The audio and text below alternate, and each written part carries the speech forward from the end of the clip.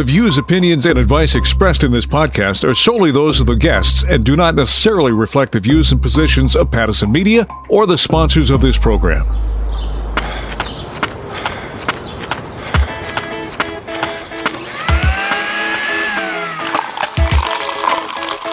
Breathe out, 2, 3, 4.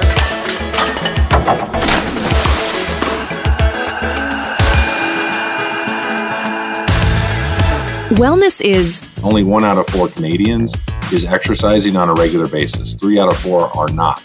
And that's just not good.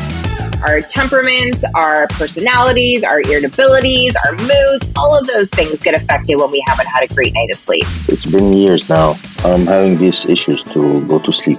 It's about being purposeful and intentional and deliberate, and sleep is foundational. Welcome to Choosing Wellness, your one-stop shop for practical advice about how to attain better physical and mental well-being, so that instead of just surviving, you're thriving. Choosing Wellness is powered by Pattison Media. In this series, we'll share a health journey and explore the trends and talk to the experts that will help you live your best life, and we'll have fun doing it. In this episode, let's get moving for family health. Much to do about sleep, a being real story on living with chronic insomnia, unlocking melatonin, and some sleep math with Stephanie Staples of Life Unlimited. I'm Linda Freeman. Come join the journey of choosing wellness. Health tags. Social media is part of our daily life. And let's face it, there's a lot of noise out there. We use hashtags to help find content related to specific topics. So we've created Health Tag. Like hashtags, we explore what's trending in the world of wellness. Family wellness. What does that look like to you? Eating well, maybe? Or spending time together and staying physically active? Lack of exercise in youth has been slowly declining, even before the pandemic. Researchers in Canada look at 3 ways of assessing kids' wellness. There is getting adequate sleep, getting adequate exercise, and getting not too much screen time. And before the pandemic, only 15 to 20% of kids were meeting those guidelines. Now, move to the earlier part of the pandemic, 97% of kids were not meeting the age-appropriate guidelines on movement, screen time, and sleep. Professor Sarah Moore at Dalhousie University, she has been researching this. Here's what she had to say about that. Some of the things that we're worried about are their physical, mental health. And so we're thinking that, children may be less fit as a result of being less active. They may also be experiencing higher levels of depression and anxiety as a result of the pandemic. And there are some data to be able to support that. We're connecting with fitness expert Chris Smith. He's the president and CEO of Fitness World Canada, operating 17 clubs in British Columbia. Chris started as a personal trainer in the industry over 25 years ago and knows the importance physical activity plays in our lives and overall wellness. And Chris, as we just heard, there's a decline in youth and exercise. But with mental health issues on the rise, it is likely needed now more than ever. So let's start there. What do you think is the reason for the lack of activity? Well, I think there's a multitude of reasons. I mean, there's obviously been a huge shift, in technology and where kids are getting into technology. But I do think that the ultimate responsibility does fall back on the parents. So how much technology you expose your children to and when you expose them to that technology, what types of technology, setting parameters that make sense so that your kids are still getting, the right amount of physical activity. You can go look at any research. Even the World Health Organization says the number one thing that we can do to really combat childhood obesity / communicable diseases, not just in children, but even for adults, is to get people moving at an early age for all the benefits that are there. There's a lot of reasons behind it, but certainly it's a problem. Another problem would just be even schools. If you look at physical education in the schools nowadays and what is done and what is not done, what's acceptable, what's not acceptable, as a society over the last 10, 15, 20 years, we've really pulled back from some of those main disciplines, which in reality, that physical wellness, if you will, that leads to the endorphin release and the mental wellness and all the things that kids are really struggling with these days, now more than ever, physical movement is critical. So we have seen a decline in overall activity in adults and youth. According to the World Health Organization, more than 80% of adolescents and 27% of adults do not meet their recommended levels of physical activity.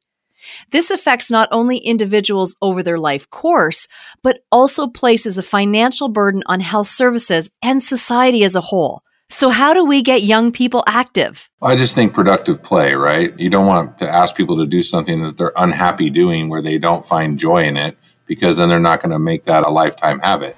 If you just look early on, just making sure kids are getting the appropriate time at recess and they're playing games. There's things that require hand-eye coordination available to them. Just simple stuff like a tetherball, which was very common in a playground when I grew up. Pretty hard to find a simple tetherball that's sitting out in a park nowadays. They're not available. Basketball and soccer and softball and baseball, all the things kids can do just to work on basic hand-eye coordination and play games and have fun, those types of things are going to lead to positive habits, which eventually are going to lead to positive adult habits. Because there's just a joy in movement versus, oh, I have to do this or I have to do that. It's just about moving, right? And having fun while you're doing it. Well, as you mentioned, Chris, when we were kids, we were outdoors all the time. None of us played a lot of video games, and I would be outside until dusk. And for my kids, I had us hiking and enjoying the great outdoors, but then as they got older, they wanted more screen time, because that's what all their friends were and are doing. Now, they don't want to do anything. They just want to stay home. So how can we all work on shifting and finding wellness as a family? Yeah, that's what I was going to say next, was that's a big thing, right? Like, if you're not being active with your children, then that's a problem. I mean, I'm a father of 5. My children are older now. Whether it was playing basketball, going for walks, going for runs, playing tennis, playing all sorts of different sports, lacrosse, whatever their interests were, right? I had to teach myself how to play some sports that I never learned growing up, but those were things that they wanted to do. And if that's what was going to keep them active, then so be it. You know, stuff I see parents do as an example is they take their kids to the community pool, but they don't get in the water. Well, go in the water, go swimming with them, right? You're going to create lasting memories and impressions of a physically active lifestyle. Not to mention, I think just overall as a family unit, it's going to make you that much stronger. And so I just would encourage parents in general to just take the initiative to be actively involved. Don't just sit around and just tell people what to do, but show them. So lead by example. You know, if there's a will, there's a way, and there's no limitations, right? So the outdoors, it's beautiful. There's trails everywhere. There's parks everywhere. There's really no excuse. Even some of these indoor pickleball courts, which pickleball is one of the fastest growing sports in the world right now. That's 4 people on the court at a time. It's not a sport that, I mean, there are talented players out there, but it's something that novices and seniors are picking up very, very quickly, right? So there's a lot of things I think that are affordable and accessible depending where you're at and what you're doing that you can get involved in. If, again, you're willing to kind of take the initiative, make the effort, and go do it. Now, what about in schools, Chris? I think that's what the schools need to do a better job of as well, is exposing kids to physical fitness in all its various forms, shapes, sizes, and all the things that come with it, and let them find something they actually enjoy. And then that's when you got to make sure they continue to do that. And again, you can still set some basic standards and expectations on effort and time spent and whatever it might be to subjectively and objectively measure success. But I do think it's just about creating a sustainable future for all of us. The Canadian government spends billions of dollars unnecessarily because our nation is ultimately unhealthy. And there's no reason for that. All of these things, heart disease is preventable. It's the number 1 killer. Sadly, people don't even necessarily understand that at the height of the pandemic, it never surpassed cardiovascular disease. Cardiovascular disease has been and continues to be the number 1 killer of Canadians. And it's 100% preventable through diet and exercise. And so again, this all goes back to just where does it start? And it does start with the kids. And so if we can build healthy habits, get them exposed to things, teach them things, and the schools, again, showed them things that they can enjoy or like, I think we could build better lifetime habits. Very good points, Chris. Money needs to be put into prevention and educating people on the importance of healthy eating and exercise. And then hopefully over time, the pendulum will swing and fewer people will be getting sick and dying from cardiovascular disease and other preventable diseases. But is this the responsibility of the government, in your opinion? Yeah, I mean, it's definitely something I'm a big believer in. And FIC, Fitness Industry Canada, has been advocating on behalf of all Canadians with respect to this under the leadership of Sarah Hodson from a national perspective.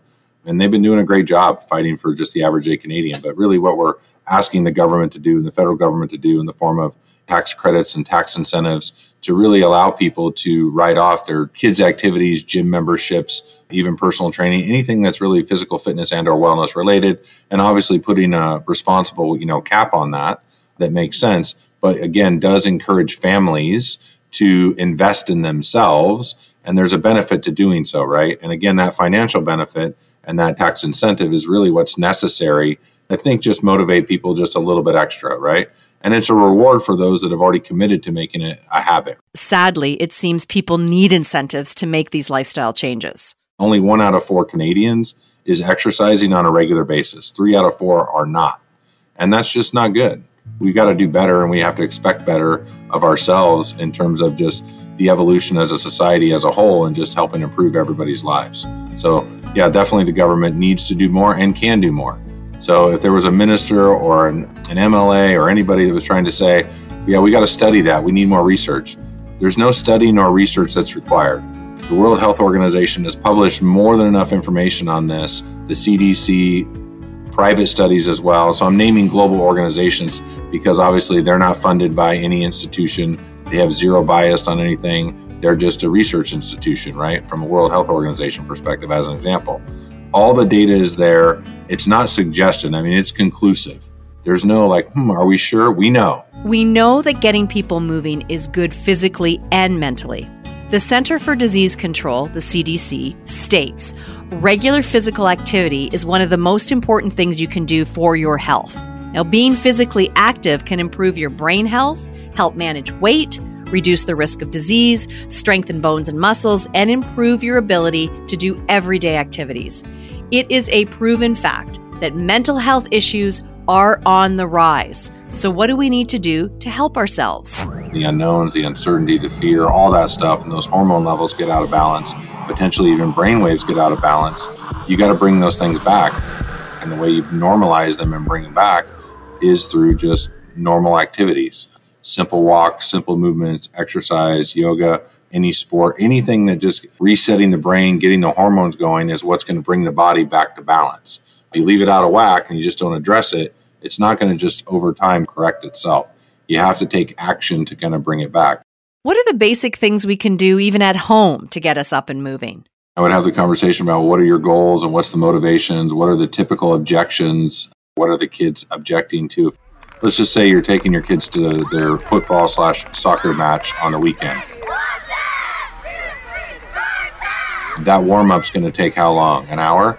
So instead of just dropping them off and running to Starbucks and doing whatever in the car, why not drop them off and then park the car and get out and walk around the park for the hour ahead of the actual soccer match? So taking advantage of that time, I think, would be paramount. Chris, where does your passion and drive come from? It is how I grew up. I grew up in the U.S. in Northern California, kind of in the foothills, in a rural area. But yeah, sport really shaped me as a young human and learning how to just do everything. So it's not a lifestyle for me, it's my life. It's led me to a career that I'm incredibly passionate about with a bunch of like-minded people. I just know the difference that it can actually make. I've seen it firsthand from the early days of my career as a personal trainer, helping people and providing, basic lifestyle recommendations or whatever it might be, all the way to my current seat where, again, I'm leading a team and a business, but the work is really the same. It's how do we get more people moving? How do we help more people live better lives? That's just expanded in scope over time. But yeah, I'm definitely just going to always been something for me that I'm just naturally passionate about. Well, I can feel the passion, Chris. Thank you. To share in the discussion about getting physical, tag us using #HealthTag.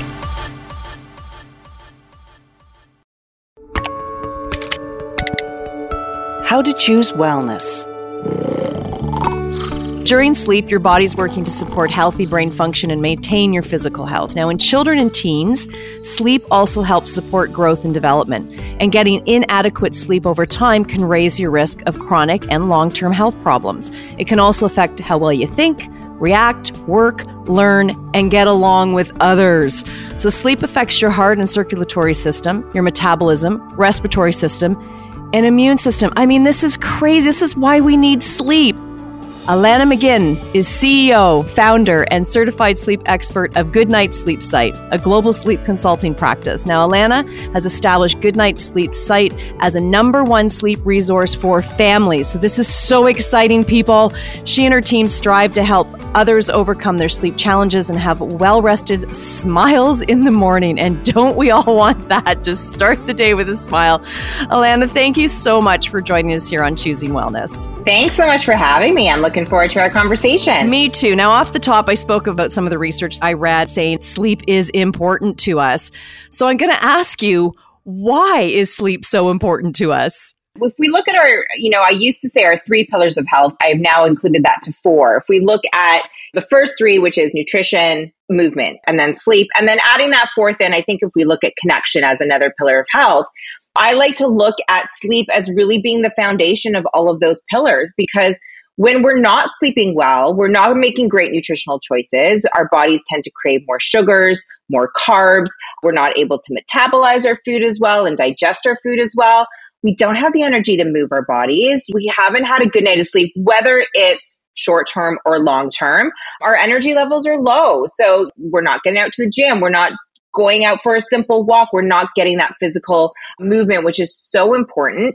And then you mentioned it yourself, how we feel day to day, waking up with those smiles in the morning. We are not doing that when we're not sleeping well. So that is going to affect how we connect with others, our temperaments, our personalities, our irritabilities, our moods. All of those things get affected when we haven't had a great night of sleep. If we're not sleeping, we're not doing really any of those things. So with sleep being so important, why is it so hard for so many of us to sleep? More and more studies are doing it where we're talking more about the importance of sleep health. But that's recent. And when I say recent, that's only within the last few years. We never put the same importance of sleep as we do nutrition and physical exercise. So the reason why sleep is so hard for so many is because we don't put the same value and importance that we do on our other pillars. People just don't understand their own personal sleep needs and what they need to do to really enhance their overall sleep health. So what are all the things we should do to get a good night's sleep? Well, if we focus on just sleep hygiene, if you are someone who's listening to this that has been struggling with what we call chronic insomnia. So if we look at insomnia being a sleep disorder, acute insomnia is not sleeping well for maybe a few days for whatever reason. But if you are listening and you are someone who is struggling with chronic insomnia, that's sleep issues for 3 months or more. Something like sleep hygiene, that is really just steps and practices that an individual can take in order to sleep well. So something as simple as keeping consistent sleep pattern, trying to go to bed at the same time every night, trying to wake up at the same time every morning, incorporating a great bedtime routine. When I say go to bed at the same time, making sure that we're actually going to bed when we're tired, but actually going to bed, not just getting into bed and then surfing on TikTok for the next hour or two. But lights out and going to bed when you actually feel tired, when your body's actually telling you that it's time to go to sleep.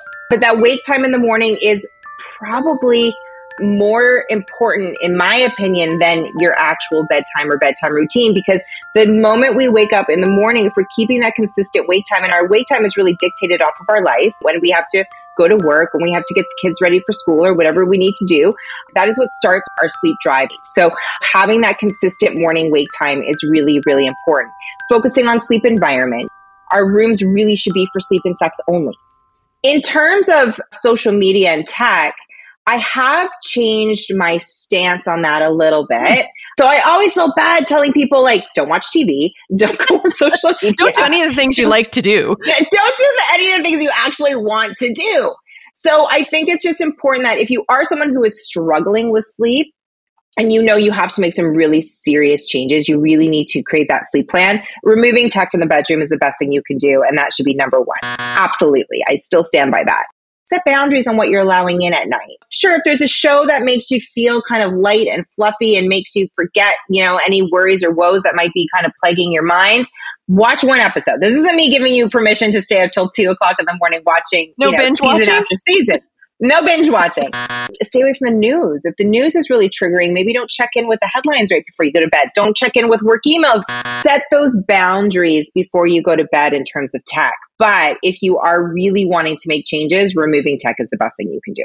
What a great point and a really good perspective to give people is do the things that are uplifting and make you feel good, not weigh heavy on your brain as you're going to sleep and make you think too deeply about things. And I think that's hard too, is like, how do we kind of have that clear thought process that nothing's constantly replaying in our mind so that we can get to sleep at night? Quieting the mind is probably the biggest issue that I hear from adults, and I'll say women in general, on why they have difficulty falling asleep or falling back to sleep.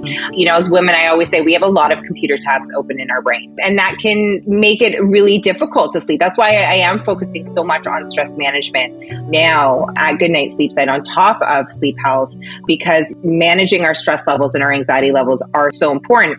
A lot of times when we're thinking about sleep, we're focusing just on what are we doing at night.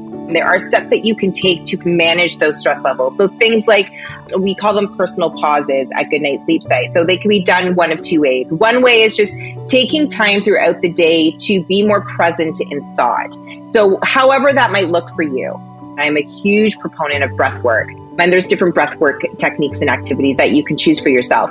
But for me, to do the actual act of meditation isn't something that I would incorporate into my world, just for me personally, but walking every day is my meditation.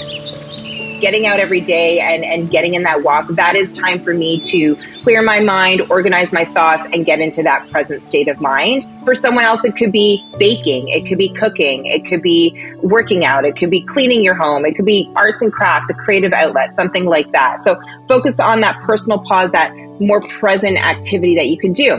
But then there's also the side of a personal pause. We are such a distracted society, right? We're so connected and go that every worry and kind of anxious thought gets pushed down because we can easily distract ourselves throughout the day. And then what happens is we lie in bed, all the distractions are gone, and every to-do list, every worry, every thought just floods your brain. But if we actually gave ourselves time throughout the day to work through those thoughts, work through those to-do lists, we wouldn't have to do it at 3 o'clock in the morning or when we're trying to go to bed at night. So it's called constructive worry, where you're actually writing a list down, whatever problem you have, state your problem, and then take just 2 minutes out of the day. It doesn't even take a long time. You've focused on that problem. You've written out a couple solutions. You know you've already worked it out. So now when you go to bed and that problem is going to pop into your mind because we're human and that's what's going to happen, you can actually say to yourself, you know what? I gave myself time to work on it today. Don't need to work on it now, and I'll finish it off tomorrow. I really like the idea of the things that we can do to positively affect our ability to sleep at night. How much sleep do we need? Is there the right amount for people? There is the right amount for you and there is the right amount for me, but there isn't one amount for everyone. And I think that that's really important. Yes, I could throw out the 7 to 8 hours that we always read about, but we all have our own personal baseline. We all have our own personal sleep needs. So I always say anywhere in between 6 to 9 hours, because some people actually might need more. They might need 9 or 10. Again, it depends on the individual. How do you feel day to day? Like, that is your biggest takeaway in all this, is when you're sleeping 6 hours at night, how are you feeling throughout the day? If you're sleeping 7, how are you feeling throughout the day? That's kind of your telltale on how much sleep you need. So if you wake up naturally at sort of that 6 a.m. or whatever it happens to be, 5:30 in the morning, is that really what you should focus on, to say, that's my body telling me it's time to get up, and then back it off and then try to go to sleep 6, 7, 7.5, 8 hours before that? Yeah, exactly. So base your bedtime off the time that you wake up in the morning, whether it's naturally or through an alarm, right? Yeah. And that should be that bedtime that you try and hit. If you do wake up, what should we be doing so that we can try to have a reasonable amount of hours in bed sleeping? Things like sleep hygiene, consistent sleep patterns, bedtime routine, sleep environment, all of these great things aren't all the tools that we should put into our sleep plan. Positive affirmations, changing our relationship with sleep, how we feel about our emotional relationship, how we feel about our sleep health. This falls under CBTI, so cognitive behavioral therapy for insomnia. And there's a lot of kind of therapies that fall under that umbrella. So something like strengthening that positive association between sleep and your bed. So actually physically getting out of bed if you can't sleep, get out of bed and do a quiet activity. Set up that activity before you go to sleep. Don't allow that activity to be watching TV and going on your phone and things like that. But maybe it's reading a little bit in low light. Maybe it's doing a craft, like if you're a knitter or crocheter or doing a puzzle, something kind of low stimulation. Set it up outside of your bedroom so that when you're getting up at 3 o'clock in the morning, go and do that activity. Maybe it takes 15 to 20 minutes. Wait until your body starts to feel sleepy again, then get back into bed and try to fall asleep. If it takes you longer than 15 or 20 minutes again, you would get out of bed, go back to the activities. What we're doing is we're allowing our bodies to have less time awake in bed, which is really the focus of that technique. So you might have to do it a few times, but the more you do it, the easier it is to fall back asleep. Then eventually you won't have to do it at all. I love the way you're looking at this. And then those people who wake up just to flip over, or because they're, a woman in menopause, so you get a hot flash and so you wake up, but you're able to go right back to sleep again. If that is happening on a consistent basis, should we be worried? Or if we're able to fall back asleep relatively quickly, is that okay? It's okay if you're able to fall back asleep. I mean, listen, we all wake up throughout the night. We go through our natural cycles of sleep are anywhere between 75 to 90 minutes long. And we're getting about 5 to 6 cycles of those sleep throughout the night, if you're getting the right amount of sleep throughout the night. If you are someone where you are getting some fragmented sleep, you're noting that you're getting that fragmented sleep, but you're able to fall back asleep easier, I like to say don't worry about that. We all have the ability to sleep. It shouldn't be so hard. And what can happen is if we start hyper focusing on our sleep, like conversations like this are important, right? Because they're important to get that education out there. But what can happen, especially someone who's dealing with insomnia, is hearing conversations like this and now starting to hyper focus on every little thing. And that's not good on any kind of level for wellness, whether we're dealing with nutrition, exercise, or sleep. It's important to just not hyper focus on the small things, I think is really an important conversation to have too. Yeah, that's a strong message for people to take away with them, because you're right. As soon as it starts to build in the mind and we start thinking about it, we go deeper and deeper, and then we have even more issues. I went to your site, and so there's the whole program for adults who are having problems sleeping, but it's the whole gamut. And what's fantastic is that so much of it is online. So it's very easy for people to access it. Yeah, absolutely. We developed e-courses just for that reason. We also have the one-on-one consultations. When I started Goodnight Sleep Site over 15 years ago, we started with babies and toddlers and sleep training. And then what ended up happening is a lot of adults were coming to me and a lot of grandparents were saying, my kids sleep well or my grandkids sleep well, but I'm not sleeping well. So that's kind of when we shifted our education. We developed tween and teen programs because that is an age group that their sleep is largely affected. All the information is there for you to put your sleep plan together and really kind of chip away at it at your own time.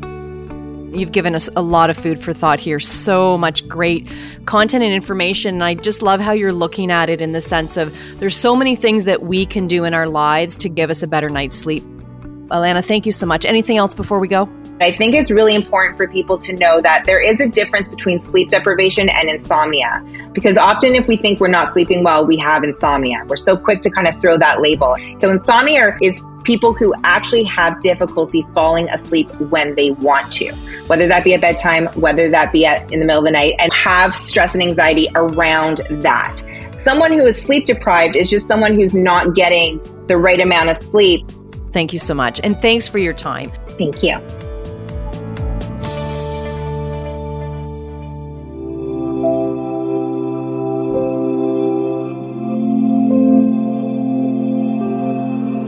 Being real. Our sleep expert, Alana McGill, just took us through the difference between sleep deprivation and insomnia. Roughly 1 in 3 adults worldwide have insomnia symptoms, and about 10% of adults meet the criteria for insomnia disorder. Insomnia is a common sleep disorder that can make it hard to fall asleep, hard to stay asleep, or cause you to wake up too early and not be able to get back to sleep. So chronic insomnia, or insomnia disorder, occurs when your inability to sleep has been happening for months and for some, years. Meet Mohammed Yusuf, a periodontist living in Egypt. This is Mohammed's story. This is Being Real. It's been years now. I'm having these issues to go to sleep. After a very long day, working and finishing all the stuff I have to do. It's almost 12 in the morning or 1 in the morning. I find myself that I need 2 or 3 hours to spend for myself, for some quality time for myself. The last thing that I reached thinking about it is the fear of missing out, like having a busy day, full day working in the office, and in between finishing a lot of errands and stuff that put me in a position that at the end of the day, I didn't have any time during the day for myself, either to read, watch a movie or a series I'm following, or even listen to some music. So after a very long day, like what I was saying, watching a TV or listening to music or even reading a book, I don't have this luxury of time during the day. So I believe this is the main reason, and in my opinion, maybe there's something else, I don't know, but this is what I reached after a lot of thinking about it, that I just need some time for myself, and I cannot find it during the whole day. It's very limited. Most of the days are full. I wake up 8 in the morning, sometimes 7:30, and I work all day driving and finishing a lot of stuff, so I don't have any time for myself. This is how I see it. My analysis to the situation of insomnia and sleeping disorders. When I'm regularly visiting the gym or playing sports, it helps a little bit more to sleep better or deeper at night, but it doesn't mean that I'm sleeping more hours. It's only maybe a deeper sleep or a better quality sleep, but it doesn't exceed 5 hours anyways. This is my maximum. Even if I have time and I'm on a vacation, I cannot sleep more than 5 hours. Even when I'm deprived of having a good sleep, actually I cannot say deprived because I deprive myself. It's no one's fault, but when I'm in this situation, which is most of the time, I'm always nervous, I'm always angry. My tolerance is in a very low level, I don't have the tolerance enough. Driving or during work or even with the families, and my tolerance is very limited, like, come on, give me a break. And it puts you in a situation or a condition that is not really nice. I take a step back and I analyze my day and I watch my behavior and see if I sleep more, what's going to happen and how I react to it and its affecting me, and the days that I sleep for only 2 or 3 hours and how it affects me. Exercise is a good thing, but as I'm telling you, it just gives me only a good quality of sleep, not a longer hours. If I went to bed for 3-4 hours sleep, I sleep the 4 hours deeply, but it doesn't make me sleep for 7 hours. It just puts you in a good mood. It's a mood booster. Exercise is always a mood booster. I check my wellness report on the mobile every week, and I see how many hours I spend on the social media, and it's a lot. It's scary, really, because actually it's like I spent 22 hours or 18 hours on Instagram, which is almost a day. So a day from the 7 days of the week on Instagram. I cannot say it's a shame, but things shouldn't be this way. It shouldn't be this way. The Instagram is crazy. It's all about the good life. It's all about the photos, the videos, the good looks. Instagram is crazy. In my opinion, if I can quit Instagram, I think I will have a better life. I just can't. Maybe I try to control it, but it's not that easy. It's just a reminder. It's not gonna make me stop. The fear of missing all of these stuff. This is how my brain works. I don't know. This is my analysis, and this is how I see it. Life Unlocked. Oh, there's nothing quite like waking up and feeling refreshed and ready for the day ahead. But unfortunately, many people struggle in Snoozeville. Somebody out there, please help me to sleep. It's like 3 o'clock in the morning and I'm still wide awake. Millions have resorted to an over-the-counter remedy. The melatonin you might be taking could actually be harmful. More and more people are jumping on the melatonin bandwagon, thinking it will help them sleep. So what is it? Well, melatonin is a hormone in your body that plays a role in sleep. The production and release of melatonin in the brain is connected to time of day, increasing when it's dark and decreasing when it's light. Melatonin production declines with age. And it helps with the timing of your circadian rhythms, which is our 24-hour internal clock. We naturally produce melatonin to help us fall asleep. As it begins to get dark out, our bodies produce more melatonin to help us go and stay asleep. But with sleep issues on the rise, more and more people are turning to melatonin and taking it as a supplement, typically as an oral tablet or capsule. Now, some studies do show it can be helpful, but who should be taking it? Melatonin only works for short-term treatment like jet lag. Many people are using melatonin, so the question is it safe? Well, according to Consumer Reports Canada, you should not exceed more than 10 milligrams. And if you want to try using melatonin, you should really start out with a low dose of around 0.05 milligrams. Now, melatonin is not regulated the same way as prescription and over-the-counter drugs, so you want to be careful about what ones you're using. Taking more than your body produces can make you groggy or mentally and physically slow the next day. If you're having trouble sleeping, look at your diet, how much exercise you're getting, your sleep hygiene routine at night, and work to go to bed and get up at the same time. And apparently, a dark, cool room is a helpful tool to get some good night's Z's. If you choose to take melatonin, it can have concerning side effects. Some melatonin users are taking dangerously high amounts for extended periods, which can lead to problems ranging from headache and dizziness to confusion, irritability, and depression. Short-term use of melatonin supplements appears to be safe for most people, but information on the long-term safety of supplementing with melatonin is lacking. The safe bet is to check with your doctor or naturopath before prescribing melatonin to yourself. I'm nice for a living. I'm nice for a living. I'm nice for a living. I'm nice for a living. Life Unlimited with Stephanie Staples. Well, it is time to recharge, re-energize, and revitalize with our nurse turned motivational speaker, Stephanie Staples. Welcome back. Woo, woo, woo. Did you get enough sleep last night, Steph? Yes, I did. I'm a full 8 hours last night. Right on me. Sleep is so important. And lack of sleep can be related to so many different things in our life, mood, everything like that. And so we want to talk a little bit about sleep math with you. I am intrigued.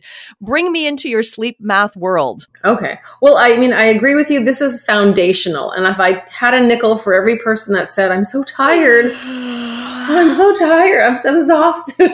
And I say, about how many hours of sleep have you been getting, on average? And they're like, 5 or 6. Okay, well, it doesn't take a rocket scientist to tell you you're tired because you need to sleep more. But you don't know my life. I got this and I got that and da-da-da-da. And it reminds me a lot of that Family Circus cartoon. I don't know if you remember, but there's a little circle and Billy's like, he's on his way home. And instead of taking a straight line home, he jumps over fences and he goes to do 100 other things before he actually gets home. And I feel like for a lot of us, dare I say, especially women, the same thing about going to bed, right? I'm tired, I'm going to go to sleep, but then we have 28 other things we got to do before that happens. And that's where the sleep math comes in. So the first question I would ask you is, what is your sweet spot hours of sleep? For example, this is the time that if you didn't have to set an alarm, you would wake up after having this many hours of sleep and you're like, I actually feel pretty good. I think I'm ready to get up. What would be your sweet spot number of hours? That's a great question. And I did a little test on my own last summer, actually. And I thought, I'm just going to see what time I wake up every day, just on my own. Like I wake up naturally around 6 a.m. and I go to bed. I'm usually pretty done by between 10 and 10:30. So on average, I get between 7 and 8 hours sleep every single night. And that seems to be my sweet spot. Any less than that, I'm draggy. Any more than that, I'm useless. It's funny how that works in reverse. So if we said, do you want to say 7 hours or do you want to say 8 hours? What number do you want to play with? Let's say 7, because you know what? I don't want to make this too difficult on you. Okay, so you already kind of answered the next question. So the next question I would ask is, what is your typical time that you would wake up to start your day for work or that sort of thing? And you've already said 6 o'clock. 6 a.m. Then I would ask you to do more thinking. Now, how long does it take you to do your, I'm in quotes here, bedtime regime? So that would be getting your stuff organized for the next day, doing your hygiene routine, pray, meditate, read, yoga, whatever you do before bed. How long would you need to do that stuff? So for me, for example, I would give myself like an hour, 20 minutes to get ready for the next day, 20 minutes to do my hygiene routine, 20 minutes to read yoga, whatever, before bed. What does yours look like, Karen? I am laughing because I'm listening to you going, yeah, I really want to do all those things.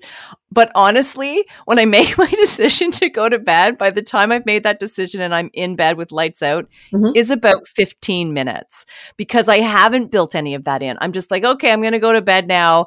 And then I just go to bed. Okay, so 15 minutes is what you're using like unconsciously. So if you were to be conscious about it, what would be a nice amount of time, do you think? I love what you just said. Prepare for the next day, even get my lunch ready. Now, I'd love to even have the odd time where I could just take a bath or do some sort of facial or something like that, right? Like crazy stuff. So, I mean, ideally, I would love. Let's give you an hour. We're just all right. Dream big. Do it. All right. So here's the math. So your get up time is 6. Your sweet spot hours of sleep is 7. So you got to go backwards from the 6 o'clock, and that takes us to 11 o'clock, right? So that would be your 7 hours of sleep. And then you're going to go 1 more hour because you got that hour that you gave yourself for your sleep routine.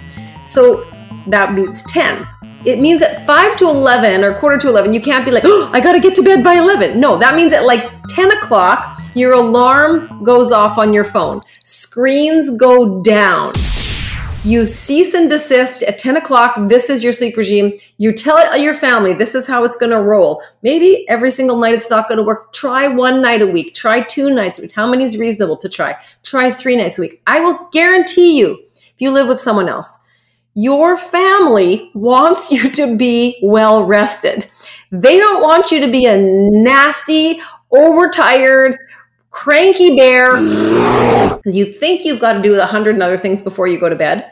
But if you know at 10 o'clock, everything stops at that time, the most important things are going to rise to the top. And let me tell you, no one has died since I started doing this. The world has continued to spin. Phew. I know. That's my spiel. What do you think? I think it's brilliant. And it's like anything that we do in life. If you didn't plan things out and you didn't set time aside, then you'd be getting absolutely nothing done because you just probably spinning in circles all the time. So I really like that idea. And having that morning routine is the same thing. You know, setting aside enough time. Like you don't get up at 6 a.m. and head out the door at 6:15. Well, maybe a few people do. Maybe lots of people do. But you shouldn't, right? Because then you're scrambling and you're probably forgetting things and it can really set your day off on the wrong path. So I do have time. I do make sure there's time in the morning. So you need to do the same thing at night. I love it. I think it's a great idea. It's about being purposeful and intentional and deliberate. And sleep is foundational. Everything else will be better if you get a better night's sleep. Everything else will be better, and everything will be worse if you don't. And if you continually rob yourself of this basic necessity, you're harming yourself and everyone around you. You're not working to your capabilities. The world's not getting the best of you, and on we go. The best time to start your day is the night before.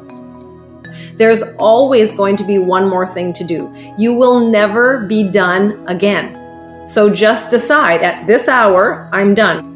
Otherwise, there'll always be one more thing to do because we have this thing called one more thing-itis. I'll just do one more thing and then I'll get ready. One more thing and then I'll get ready. Was that just me? Oh my God, I love that. No, it's so true. I can see and hear so many people saying, oh, that's so me. It's such a really brilliant point. It just resonates so well because it's the way so many of us live our lives. And I will say it, especially women, because we pack so much into our day. And then we've got all the other things usually on top of that to have to deal with. So a funny thing, and again, this is probably completely sexist, but in my audiences, I will often ask men, I only want the men to answer this question. When you are tired, what do you do? And they shout out, sleep. They don't even shout out, go to bed. They just sleep wherever they are. And that's it. And I'm not dissing the men. I think we should learn from them, because typically as women, when we're tired, what we do is we complain about how tired we are. Oh my gosh, I'm so tired. Oh my goodness, I'm so tired. And then if we have a partner, perhaps they might say, well, go to bed. And we say, oh, I can't go to bed. And we pull out our scroll of all the things we have to do. And then at some point, exhaustion hits us and we have to go to bed. But then we put our head on the pillow, and what are we thinking about? We're thinking about that scroll and all the things that we didn't get done. And if that scroll should ever finish, the new list that pops up in our head is the list that says all the things we got to do tomorrow. So no wonder we're not sleeping so swell, right? So what would it be like if we honored our body and we just gave ourselves that gift of at least a good try for a good night's sleep? Put our head on our pillow at the end of the day. This is what I tell myself. Everything that needed to get done today got done today. And everything else is going to be there tomorrow. And maybe I didn't help everybody today, but I helped somebody today. Somebody's day is a little bit better because I showed up as best as I could. And I show up as best as I could when I'm well rested. I think this is a great place for so many people to take a look at how they can change their life and choose that wellness piece by just working in a routine that will get them to sleep. And I like the math that you do and how that all works. Yeah, well, I look forward to hearing how it works for you. I'm going to do exactly what you said. I'm going to start with 2 days because that's reasonable, and then see the results. And I'm sure as I see those results, it'll be 3, then 4, then 5. Then I think that's the other thing. You hear a concept or an idea, and maybe your first thought is like, I can't do that. I can't make that work. So maybe for 7 days you can't do that. But Linda, you just said I'm going to try it for 2 days. Maybe an hour is like too decadent at first, but maybe you'll try half an hour. Then maybe you'll grow it, or maybe half an hour will be plenty, or I don't know. But it's not just shutting the ideas down because that specific way won't work for you. It's about taking the idea and going, twisting it, turning it, combining it with others. How can I make this work for me? And before we go, anything else? Yes. I just want to say it's Stephanie Staples, encouraging you to live your life unlimited.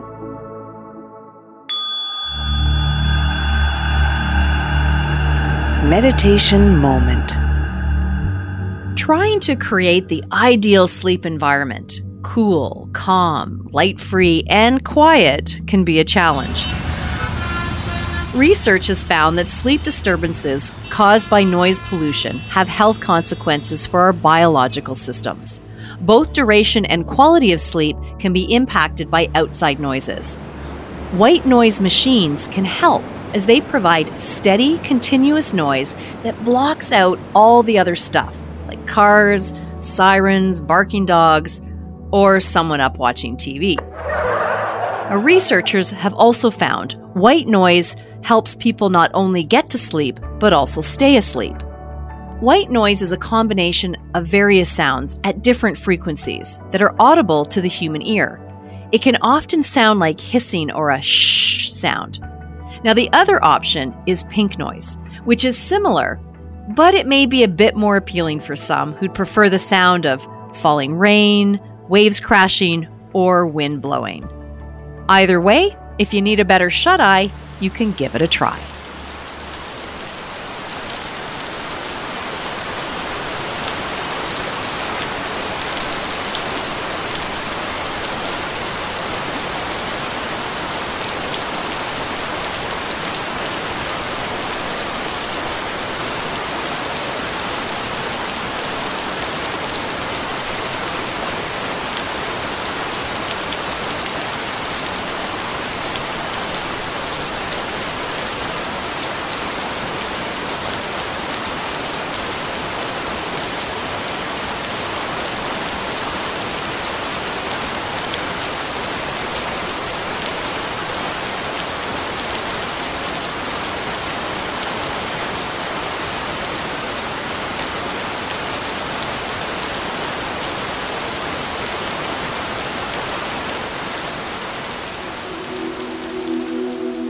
Life is challenging, and choosing wellness in our daily lives may seem like adding to the already long to-do list.